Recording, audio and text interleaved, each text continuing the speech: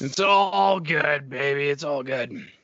All right, here we go. We are recording. It's for real. It's happening. We're going to have to march in arms together, baby. All right. Hello, and welcome to the Rock Metal Podcast. I'm your host, John Harris. Today on the Rock Metal Podcast, we have March in Arms, and they've got a new album called Pulse of the Daring, which is going to be released on December 4th. Right now, I'm being joined by Sheldon and Ryan to share some more information about this release, what the boys have been up to, what they've got coming up. So, boys, welcome to the show. Hey. Thank you for having us. Absolutely great to have you boys on. I dig the stuff. As I was just sharing with Ryan before we got on to the call officially, I was resampling the material ahead of the call, and it is now officially stuck in my head. That was the goal. Yeah. Well, you mentioned that was the goal. I guess take us through that. What does it take to write a track where it's an earworm? Was it a happy accident? Did it happen that way? Did you guys rework the tracks a few times till you had the sing-along choruses? What went into crafting these tracks, or at the very least, the last one that I just listened to that is definitely stuck in my head is Welcome the Blitz. Just okay. Welcome the Blitz. So Sheldon kind of wrote the framework for that song. He had the riff that you hear on the verses of the song, and then he had a different chorus, and he called it, the tentative title for the song was Hammerreich, kind of like a combination of Hammerfall and Queensryche. And so we had a show coming up, and we have three guitar players in the band. We got together and we're just doing a practice with just guitars to a metronome. And then at the end of the practice, I remember we started jamming that song. I was, kind of like, hey Sheldon, how do these parts go? And so we started playing them, and then I kind of started to formulate that melody on the verses. And I bet probably 2 months went by. And then one day I'm out landscaping in my yard, and we've rented all this equipment, and I'm driving around on this big, it's like a track driven wheelbarrow that you ride on the back of, and my wife is just on me because we're paying all this money to rent this stuff, and I stop halfway through the yard on this machine because that chorus, the Beneath the Dark Night we bring the starlight, just popped into my head, and I was like, I gotta go. So I ran into the house. I was just in there for an hour and a half trying to make sure that I didn't forget this and kind of could formulate it and put it together. So that's kind of how that song was born. Okay, fantastic. Sheldon, what's your side of the story on this, since you got the framework of the whole thing put together? That's pretty accurate, because I had like this kind of loose shell of a song, and then John and Ryan and I got together to go over, I don't know, or just write some riffs or something. And I was kind of playing it for them, and we kind of just took out, or at least my idea for like the verses and having like the clean, really 80s clean sounding guitar underneath it. We kind of just grabbed that out, and then I think Ryan instantly was just kind of like trying to come up with something vocally to it right away, and it's probably really close to what it actually is. And he was like, "What about something like this?" And was kind of just singing along to it, and I was like, "Yeah, totally like that," because it was like super catchy, like right off the bat. And then it just kind of, continued to take shape with Ryan's chorus that he put in there, and then just some solos. And it's, it's a short and sweet song, and it probably could have been longer. And we thought about, should we make it longer? But then we're like, but it's so short and sweet, it makes you want to listen to it again, was kind of our final consensus. So we decided to just leave it how it was. Mm-hmm. Not try and add things that might not need to be there. Yeah, I guess it's a really nice sweet spot to be in, where you don't have to cut any fluff out of the track or try and make decisions on, well, I really like this, I don't know, bridge section or whatever, but having to nix it on the production room floor, so to speak. Yeah, definitely. Very cool. And you mentioned Hammerfall and Queensryche, which I can definitely hear in there. Was not necessarily maybe actively, but are those a couple of bands that you guys said, not necessarily sounding like them, but using them as an influence on the record? Sheldon, I think Sheldon was listening to I think you had the the Queensryche Pandora station. You were telling me about it. Oh, it's so good. I'm just listening to it all the time, and just really went down like a Queensryche kick. So maybe that's kind of what you had in your mind when you were writing that song. And I know we've listened to Hammerfall for years, but yeah, I don't know. Is that kind of how it came about? I think. I mean, I used to work at a brewery, and we would play like Pandora radio, and I would always play the Queensryche stuff just because like some of the guys that would come in were more into like 80s metal, and so am I, and so is Ryan, and so I would listen to that a lot. But I mean, mostly it was just, I guess, that or like Dokken kind of style. Oh yeah. Yeah, with kind of just like these dyad kind of diminished chords, but yeah, I wouldn't say it was like a conscious thing, like that Hammerfall and Queensryche are necessarily like a humongous influence, but all those bands kind of from that same kind of vein are at least a light influence on the back burner in our heads, I think, when we're trying to write stuff. Mm-hmm. I heard some music theory there. We have to stop right now. No more music theory allowed. I don't know any, so that was totally like I blocked out. That was my one moment. Oh no. Yeah. Cool. So Welcome to the Blitz also has a music video.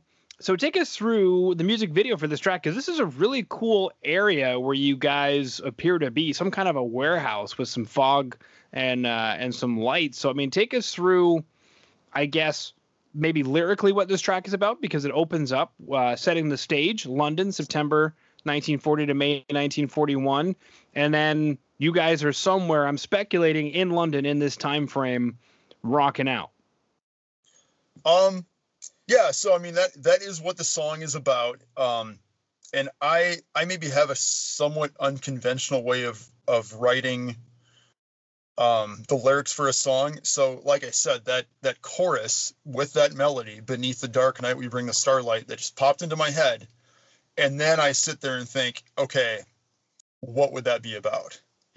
What and I'm sure you've gathered by now that all of our songs are about, kind of like historical war events. So I pretty quickly that seemed to just fit that perfectly, because it kind of had this kind of defiant sound to it too. So even the sound of it and the lyrics just led me down the road of being about the Blitz of London and the citizens of London, being resilient. We wanted, because we knew we weren't going to be able to get a sound stage that was going to be the streets of London. We originally, the idea was to have the video just be super, super dark and have lots of cool, colorful lighting. So it kind of mimicked some of those 80s videos. Because the other thing too with the song is that we didn't consciously do this when we wrote the song, but it almost kind of has like a Def Leppard sound too, which is, I mean, Def Leppard is just the most British 80s metal band around, you know what I mean? So so it's actually shot in our ex-drummer in his pallet shop is where we filmed that at. And so that those big tall sidewalls are just 40 feet of pallets stacked on top of each other in kind of a narrow cavity. And that's where we filmed all that. Wow. Sheldon needs to tell him about the fog. There's a lot of fog. Fog and A. Like you couldn't stand, the floor was so slippery and the regular fog machines weren't enough fog for us. So we went and got you're in Canada, so I know you know about mosquitoes. Lots. Yes, we went and we have like a propane fueled bug fogger. So we put the fog juice inside of that. And so the fog went from normal, clear, nice looking fog to looking like it was just yellow sulfuric acid. And there's no way that was healthy to be breathing in there. It's just a regular summer day here in Canada. Yeah. Trying to fog for all the mosquitoes so they don't carry off your children. Yep. Basically, we don't have to worry about that now. That's the beauty of winter. Mm-hmm. Cool. Now, you mentioned, and this is something that goes into the album, as different historical times in battle, and so that one is World War II. The other track you guys wanted to chat about is 1914, which would obviously be World War One, which has a lyric video. So maybe take us through that. What in specific are we chatting about in 1914? The premise of, so if you don't know your history, 1914 is the first year of the war, and what made it so dramatic is that prior to 1914, there was a lot of rules and decorum and chivalry in warfare, and the idea that there's all this honor on the battlefield, and you're gonna, charge in this big glorious charge against the enemy, and that was put to the test right away with devastating consequences. And so that song is just kind of describing this egalitarian society of the 19th century meeting modern warfare, and just how devastating and brutal it was. And the last line of the chorus, "Your broken bodies forever lie in these fields."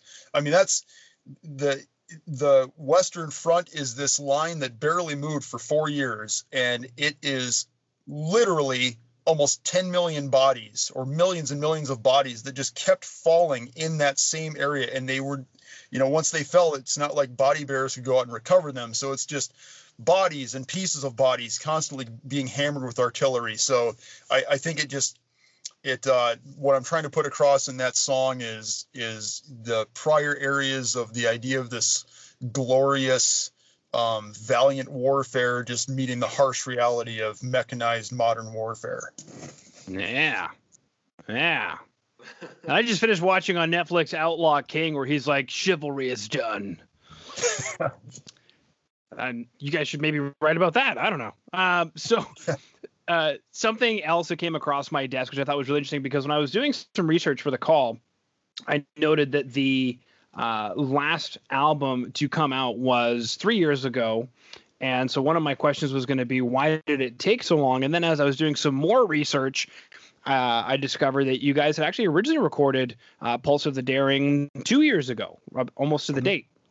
So I guess maybe take us through that. What's gone into the production of this record? And then I guess we'll get excitedly into how the coronavirus year has impacted March in Arms. Go ahead, Sheldon.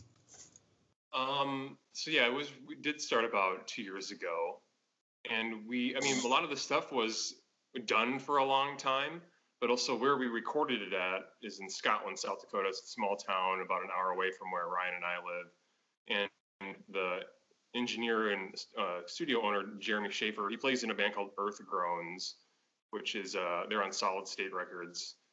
But he was also in the midst of touring too. So like once we had a bunch of stuff tracked, he'd have to go tour for a month, and then when he'd get back, he already had bands booked to do other sessions with. So like some of the things that we could get back in there and do would get delayed by a month or two if we just needed to fix some mixing things here and there. And there's so much stuff going on with some of the songs that, like, it's hard to kind of do through just email and phone calls. It's kind of one of those things that it works better, I think, being in person to sift through all the tracks and really get, the sound across how we hear it in our heads, I guess. But that was some of the parts of the delay was just, we have to work around other schedules a lot with that. So that was part of the delay. And then having two members leave last December, January. But then, and then with this year, I mean, it's kind of like one of those things at first. It's like, do you put out a record at this time at first? And, some bands were, some bands, really don't want to until next year. So it's just kind of like trying to make that decision of when should we do this. Mm-hmm. Okay. I mean, I guess my next question is, with that much time in between and that much time to kind of think about the record, did you guys, I don't know, I guess what my question is, did you guys take some more time to work on writing certain parts, or I guess what did you guys do with the extra time? We didn't go in and change anything. It was all tracked in November. So November, well, it probably bled into December because it was after Thanksgiving last year, or in 2018 when we did it. So I'm sure it went into mid-December, the actual tracking process. So I mean, the songs were done, and then we waited to hear the first rough mix of it or whatever. And I knew that I wanted to have strings on the album, so we didn't have access to those people yet. So that took some time. That wasn't until the next spring that we could track with them. And Sheldon's wife, Emily, actually tracked some of the choir vocals on there, because we don't have access to, I mean, we can't get, an actual choir of people into the studio. So what we did is we would track, kind of your bass tracks with keyboards. And then I would go in there and try to build, as many octaves as I could do and as many harmonies as I could do. And then we'd have Emily track female vocals. She has just this really nice, smooth, great vibrato, just to give realism to the keyboard track, because the keyboard choirs are obviously very fake. But if you just add a little bit of natural human voice layering to the top of them, it really fills out and starts to sound like a chorus. So most of the stuff going back into the studio was just kind of trying to finish off the original version of it, and just scheduling issues with that. So yeah, you have a really good point, because there's so many cases now where people are trying to do a choir, but they've only got one voice, and if it's only one voice, that can cause some of its own problems. So how do you get around that? That was a very interesting way that I haven't heard yet, which is to actually bend on technology a bit. Yeah, it was a great way to fill it in. And then on both choruses for these two songs, 1914 and Welcome the Blitz, I was in the vocal booth and I tracked as many octaves and harmonies as I could, and then I went on into this big live room that the drums and other auxiliary stuff are usually recorded in, and I stood in 20 different positions around the room, and he just had a couple of big condenser mics way up in the top corners of the room just to catch the room noise, and just kept singing the choruses over and over and over and over again. So it was a little different way to track it. Usually multi-tracking would all be done inside that vocal booth, but it was just easier for me to walk around the room and really fill that sound in. And that also kind of gives it that Def Leppard sound. We had a different recording engineer one time who told us that apparently he heard on the Hysteria album, some of those vocal tracks are literally 100 some tracks of vocals on top of each other. So that's kind of how they get that huge, enormous sound. It takes quantity. There's no other way to fake it. So yeah, imagine doing all that on tape. Yeah, no kidding. Yeah. Yeah, I heard they quad tracked everything, so a 4-part harmony at minimum was 16 tracks. Right. And I believe it. You having to use slaves for tape and whatnot, because you only had so many tracks in real life. And right. Very cool stuff. Now, somebody mentioned also as well was some guest performances for violin and cello. So maybe tell us a bit more about that. Was that to try and build more of an orchestration, or was that for little parts here and there? Even on the first album that we released, we actually originally released that in 2015. We re-released it in 2018. I wanted strings on that too. I've always, one of the most influential albums to me is actually Rammstein Mutter, the album that came right after Sehnsucht. I love that album. It has just these amazing, epic orchestrations to it, and I've always wanted to put strings into music. And we just couldn't. We didn't find the talent to do it. We didn't know who could go do it. I mean, if you've ever tried to play a violin, that is an instrument that needs some serious finesse, or it just sounds terrible, absolutely terrible.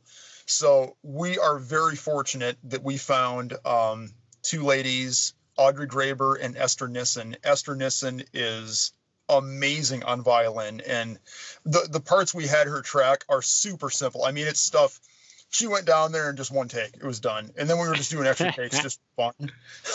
So, I mean, now that we know that, now that we know what her capabilities are, the next album might get really nuts with some of the orchestrations. But yeah, I've always wanted to have strings on an album. I love heavy music with strings. So. Mm-hmm. Yeah, it's a great album indeed. I'm gonna go listen to it in the car later next time I'm in the car. One of my other questions was with regard to this album. I know that everything is some sort of a moment in time historical battle. Does this record, Pulse of the Daring, is there a theme that ties the battles together? Is there something that you said it's got to be this battle because of, and then insert here, or how did it work to compile these together? No, the first album is maybe more chronological. The first album all is, World War II based. And the first album is also strictly about the American experience in World War II. This album is all over the place. There's 2 songs about World War I. There's a song about the A-10 Thunderbolt. I mean, it's probably, if you're into fighter aircraft, it's got to be at the top of the list for most people. It's just cool as hell. It's got a fucking Gatling gun in the front of it. There's another song about 2 guys during the Black Hawk Down incident.